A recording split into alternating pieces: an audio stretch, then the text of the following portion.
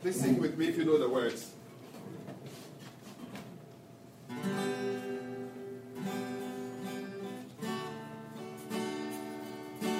Bless the Lord, oh my soul, let all that is within me bless His holy name.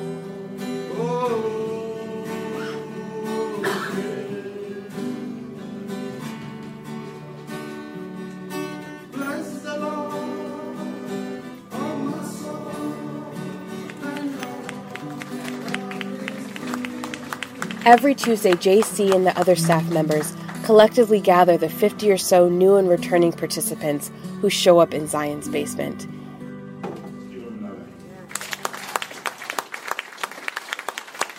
The room is full of people, packed in tight next to each other, sitting on burgundy pleather-covered and polyurethane foam-cushioned metal chairs.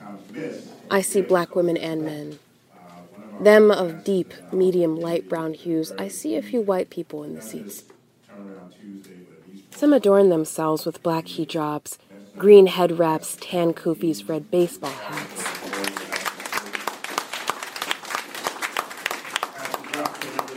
Waist-length box braids, fresh fades, springy natural coils and curls, perm straight strands, blonde blowouts, gray bobs cut tight around the jawline and bald heads. In pressed dress pants, stiff collared shirts, relaxed khaki cargo pants, fitted blue jeans, black leggings, track pants. In white t-shirts, light blue polos, button-downs, and floral blouses.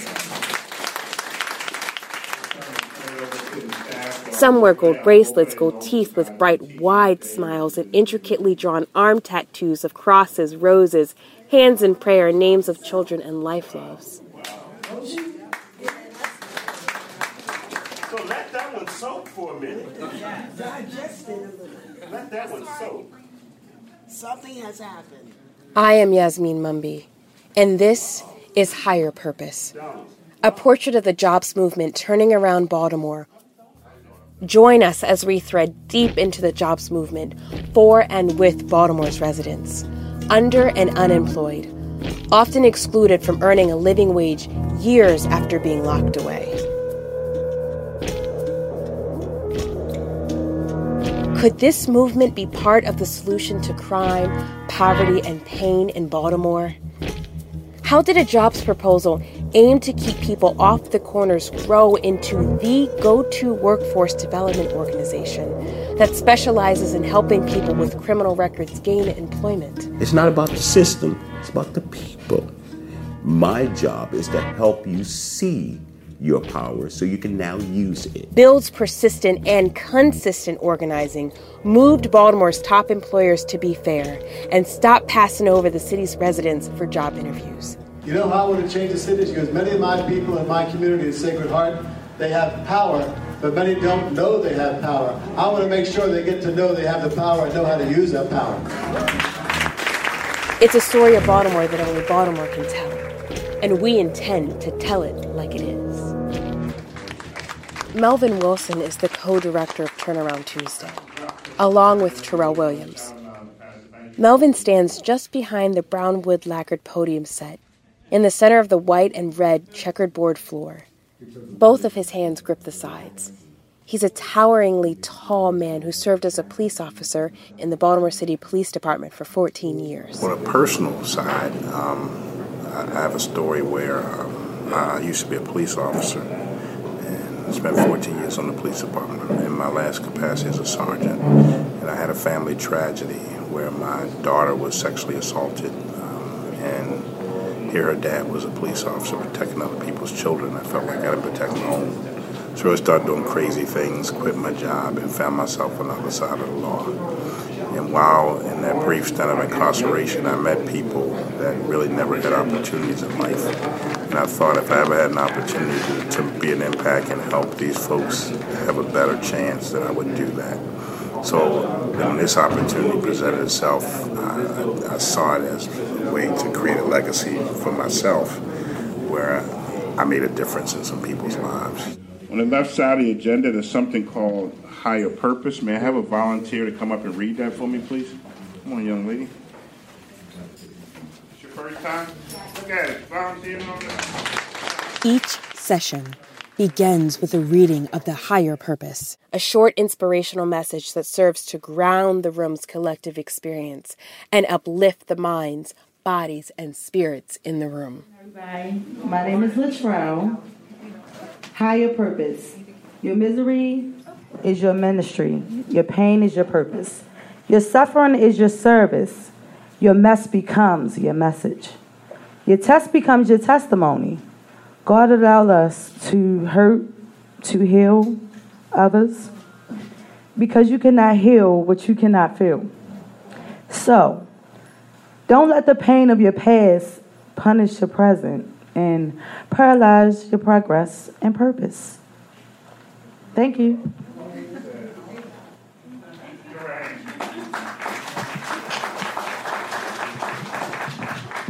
Thank you very much. At this point, we do our rounds question. Our rounds question is tied to the teaching. Our teaching today is Storytelling Part 2. And the question is, what story would you tell during an interview that would make you memorable? I constantly, whenever I go in an interview, I kind of build off the strength that my dad left an impression on me. A sparsely graying middle-aged man with a camouflage-wrapped cast over his left forearm comes to the podium and introduces himself. Tyrone, ties into what we were talking about, your misery is your ministry. When I was locked up, we used to have these poetry reading contests, and I used to go just to get out the cell. So when I went, I never did it before, so when I went, I used to see these guys doing it. I was like, they're not that good. So I tried, and we would win commissary if you win. So the first time I did it, I won. Then I did it again, and I won. Did it again, and I won. He told me I couldn't be in it no more. And because I would get up there, because I had so much time on my hands, every time I would write it, I would remember everything I would write, so I would get up there and say it without a piece of paper like everybody else was doing. And from then on, I've been writing ever since. And everything I write been positive, so it ain't no negativity in it. So. Give us one. Give us one. Give us one. Give us one. Give us one. Too many people. Give us one. Come on, take your bell out of your mouth, man. There you go. Give your space. I'm trying to think. I ain't got no short ones. We all like long. So I'm trying to think. All right. I'll be a better man. For most of America, it was a great time for change. But for the urban youth back then, let me explain. Life seemed great for what it was. We were chasing money or chasing the buzz. Selling heroin and crack, that was our way to get to the top. There was no way around it. We never stopped. Education became an afterthought. It was a street life for us. That's what we sought. While suburban kids were finding ways to get into places like Harvard and Yale, for young men like myself, it was the street life would fail. Now much time has passed and we're middle-aged men, paying the price for our behaviors from way back when. Poor, prison, and the grave is where many of us landed, and the drug game is dead. Thank God for that, but now we're stranded. Left behind in life because we live contradictory to America's ways. Now we're trying to figure out how to live out the rest of our days. Some may say it's your problem, no one else's fault but your own. Why should we care now that you're grown? Because we were groomed in that life. I know it's hard to understand. I'm not trying to explain it. I don't think I can. I'm just stuck in this rut trying to make it through, looking for some answers, not knowing what I should do. Then I thought about the past and all those failed plans and came to a conclusion that I'll be a better man, like being a better uncle, father, and son, because all the hurt and pain I've caused in life, my family deserved none. I remember in times past when they were all my biggest fans. That's why today I choose to prove my love, so for them I'll be a better man. You see, life can be simple, but we often make it hard, especially when we're living our life for no reason, purpose, or cause. So I've decided to change my ways. It's time to take a stand. I'll do the best for others so they can be the best they can. You see, in life I can't be selfish. It's not all about me. If I change my ways for the better, I must help my brothers in need. So I live my life for God and follow his master plans. That way I'll know for sure that I'll be a better man.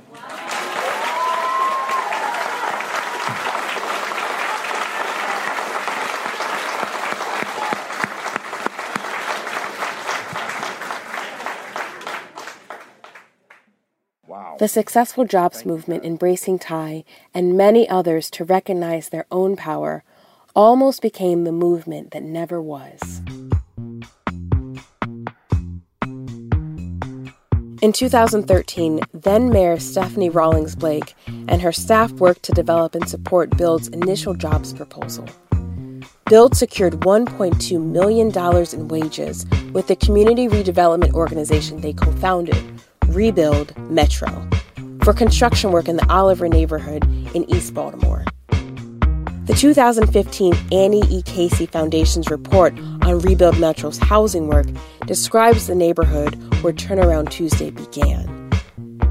They describe it as an overlooked sliver of East Baltimore that has declined over several decades, beginning in the 1960s. Many middle-class residents left, businesses folded, and some churches moved out of the area.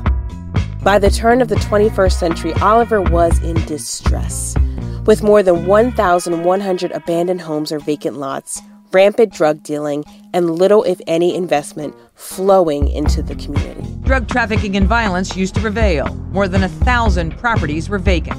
2002 brought the notorious killing of the Dawson family, firebombed after reporting drug dealing. But today, Oliver is a very different place. What's happened in Oliver is a remarkable exception to an otherwise grim picture in Baltimore, where the annual count of homicides has dipped below 200 just 3 times since 1970. You also look at those same spots, you're going to find out your light outages, you're going to find your illegal dumping 311 requests, you're going to find your housing code requests, your health code violations. Those involved in changing Oliver credit not one effort, but several. Strong community organizing led by the group Build, public and private investment. After Rebuild Metro completed rehabilitating and renovating over 100 homes, the U.S. Department of Housing and Urban Development, HUD, and the Advisory Council on Historic Preservation awarded Oliver with the 2017 Historic Preservation Award. Build called on Mayor Rawlings Blake to invest a remaining $594,000 over 3 years to grow what would become the Turnaround Tuesday movement of today. Turnaround Tuesday's co-director Terrell and Zion Baptist Church's grounding spiritual leader, Pastor Marshall Prentice, remembered looking out Pastor's office window at the neighborhood's redevelopment. They saw 20 to 25 men on a corner in the middle of the day without jobs.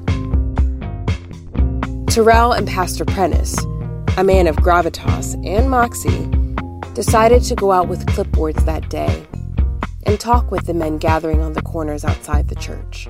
So we decided, we were sitting out there, we talked about jobs, we saw the folk out here in the community that was either using drugs or selling drugs or abusing the community, and said, let's go out and see if we offer them jobs, and let's see if we could get them living wage jobs, and to see if they would respond to that, so that as the former mayor, Stephanie Rawlings Blake, was trying to clean up this area of grime and crime, we had started an initiative that was working well. We saw the elements of the negative activity coming back.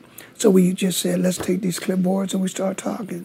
And basically saying, hey, if I could get you a legitimate job, would you stop doing what you're doing? Terrell, a former Baltimore City special education teacher, was there in Oliver. He was on the ground as a Build organizer. Our idea was, since we've gone to the corners and we've listened to these people and we brought them into the church and we've listened to them over this period of time, the one thing that we understand clearly is, one, they want to work. They don't want to be on the corners. They want to work. Other people began to join them on these walks, like Baltimore City police officer Otis Daniels and Melvin, Zion's chief of operations at the time. Officer Daniels, one of the few officers tasked to support people after incarceration, saw the early beginnings of Turnaround Tuesday as a preventative alternative to more arrests and jail time. To him, the answer was simple. So I'm either going to send you to jail or become a better criminal, because there is nothing for you to do in jail, but to sit and think about how you can be better at doing what you're doing with like-minded people, with no programs for you to better yourself rather than a GED program maybe. is there an alternative that I can even get you away from Baltimore so you can see the different side of life and you can see something different, learn something different, and improve on living or something. But it was more than simply getting the men jobs. It was about helping them gain employment that would sustain a livelihood for their families and possibly put them on a path to rent or own one of the homes built by Rebuild Metro in the community. Not only are the teachings about, holding soft skills, holding and maintaining a job, it's also leadership, accountability, take pride. Granted that the circumstances may not be the best where you at, but take pride in that. Baltimore police custody. The autopsy on this 25-year-old is now complete. The names of the officers involved in his arrest dying after bouncing around in the back of a police van. 6 police officers face state criminal charges, but none have been convicted. And here tonight, ABC senior justice correspondent Near Thomas. Tonight, the investigation into the controversial death of Freddie Gray, which sparked angry protests No justice! No peace! and riots in Baltimore in 2015, is coming to a close.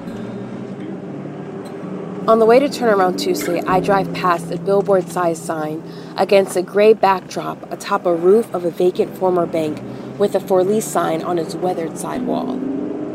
Its capitalized words, worn and hand-painted, read, "Whoever died from a rough ride." And underneath, in smaller text, "The whole damn system is still guilty as hell." The sign speaks of 25-year-old Freddie Gray from the Sandtown, Winchester area in West Baltimore, who died in 2015 from severe injuries to his spinal cord after he was taken into police custody and put in a police van. The city uprose in mournful protest and lit up in resonant fury before the National Guard. 0 police officers were convicted of his death. The Department of Justice investigated the Baltimore Police Department and found widespread unconstitutional and discriminatory policing in the city, particularly in poor, predominantly black neighborhoods. A consent decree mandating police reform remains hereafter. And just over 1 year before the day Freddie Gray died, in April of 2014, Pastor Prentice says Mayor Rawlings Blake withdrew her support for Build's jobs proposal. Baltimore Mayor Stephanie Rawlings Blake and Build, one of the city's largest community activist groups, are at odds over a pilot jobs program for ex-offenders in an East Baltimore neighborhood. Build asked the mayor to help fund part of the program. The mayor said no. We were under the impression that we were moving forward with a plan that we thought that would work better, particularly for the residents of Auburn, the city at whole. Rawlings Blake would not explain at her news conference last week why she refused the request. Build was left to reorganize its strategy to put Baltimore back to work. Pastor Prentice tells the story of what happened next. We went back to the meeting that we were meeting every other week. And the deputy mayor said the mayor's not going to fund it. He's not going to fund the money. And we were embarrassed. I was, because we made commitments to people. We told God's word. We told the people God's going to make a way. You're going to get a job. So God's reputation, Zion's reputation, mine, the trails and Bill there. So it's like, we got to do something. What Bill taught us, if one power group doesn't do it, whether it's civic, government, or business, you go to the next. So because the political powers were not going to do it, that's when we went to Johns Hopkins and challenged them. The Johns Hopkins Health System, the second largest private sector employer in Baltimore, after Johns Hopkins University, had been hiring some people with criminal records to fill entry-level positions since the late 1990s. Given this history, Build went to Hopkins to organize the rest of Baltimore's leaders in education and medicine to hire people with criminal records. It was an opportunity for the city's corporate leadership to invest in Baltimore's returning residents and their families. The strategic partnership between hospitals in Baltimore City and Build, while opportune for Turnaround Tuesday participants like William Glover Bay, was formed out of necessity and a shared interest in hiring people for jobs.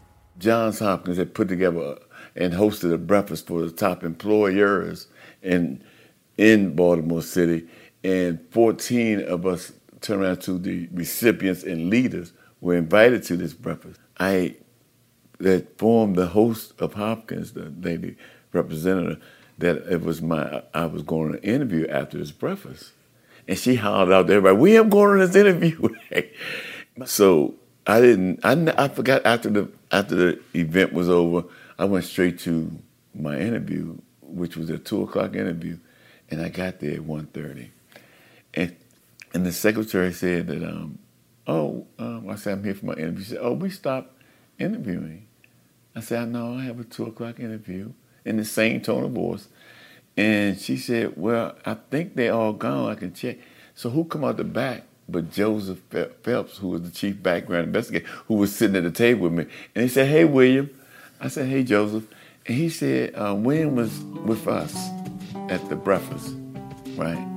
And the lady says, "Well, I called, but I'm pretty sure they're gone." Joseph went somewhere and called somebody and came back out and said, "William, don't go nowhere. They're coming back to interview you." And I was so grateful. William was one of the first participants to secure his position at the hospital through Turnaround Tuesday, shortly after the breakfast. He's now a current community health worker at Johns Hopkins Hospital and former Employee of the Year award winner. Nikki McCann, Chief of Staff for Johns Hopkins Hospital, weighs in. We have positions that we can't fill, and why are we turning these people away? And yes, they deserve a second chance, but there was a need on our part as well. And I think I just wanted to highlight that because I think it's important.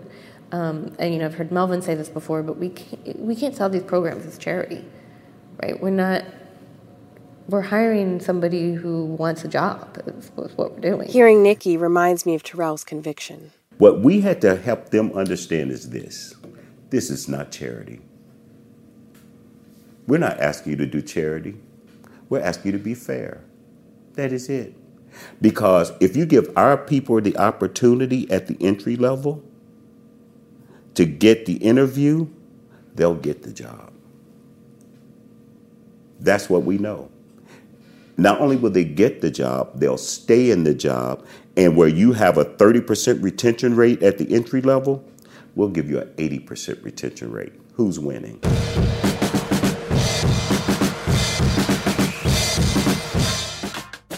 In the 5 years since Turnaround Tuesday's founding, the city of Baltimore has seen 3 mayors.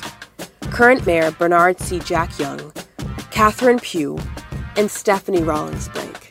3 mayors later, Build Turnaround Tuesday now holds a favorable reputation as the go-to workforce development organization that specializes in helping people with criminal records gain employment at anchor institutions like Johns Hopkins Hospital, University of Maryland Medical Center, MedStar Health, and Blueprint Robotics.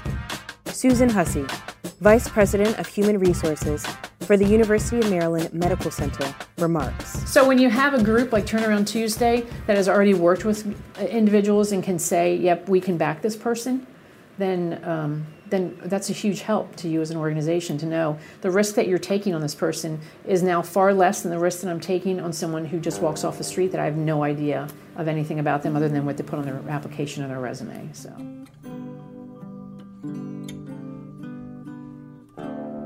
Melvin emphasizes to new participants at every single Turnaround Tuesday orientation. If you have a record, you're in the right place. If you don't have a record, you're in the right place. I don't care if your record is as long as North Avenue. We don't be able to help you. And still to this day, William continues to return to the Zion Baptist Church basement on the Tuesdays he's off from work. There's a healing that takes place here. People are being healed from the pain and suffering of whatever experience they had in their life. Right? You can tell the ones that are really, watch, they come sit on the front row every time. They're healing. The people don't realize it, but this is a healing place as well as an employment place. William's pain certainly is a testimony to Turnaround Tuesday's powerful healing. In recovery for a drug addiction that drove his life for almost 35 years, William has lived through 15 years behind bars and survived being shot 4 times on 3 different occasions. He believes in Turnaround Tuesday and continues to encourage others to turn their lives around, just as he did.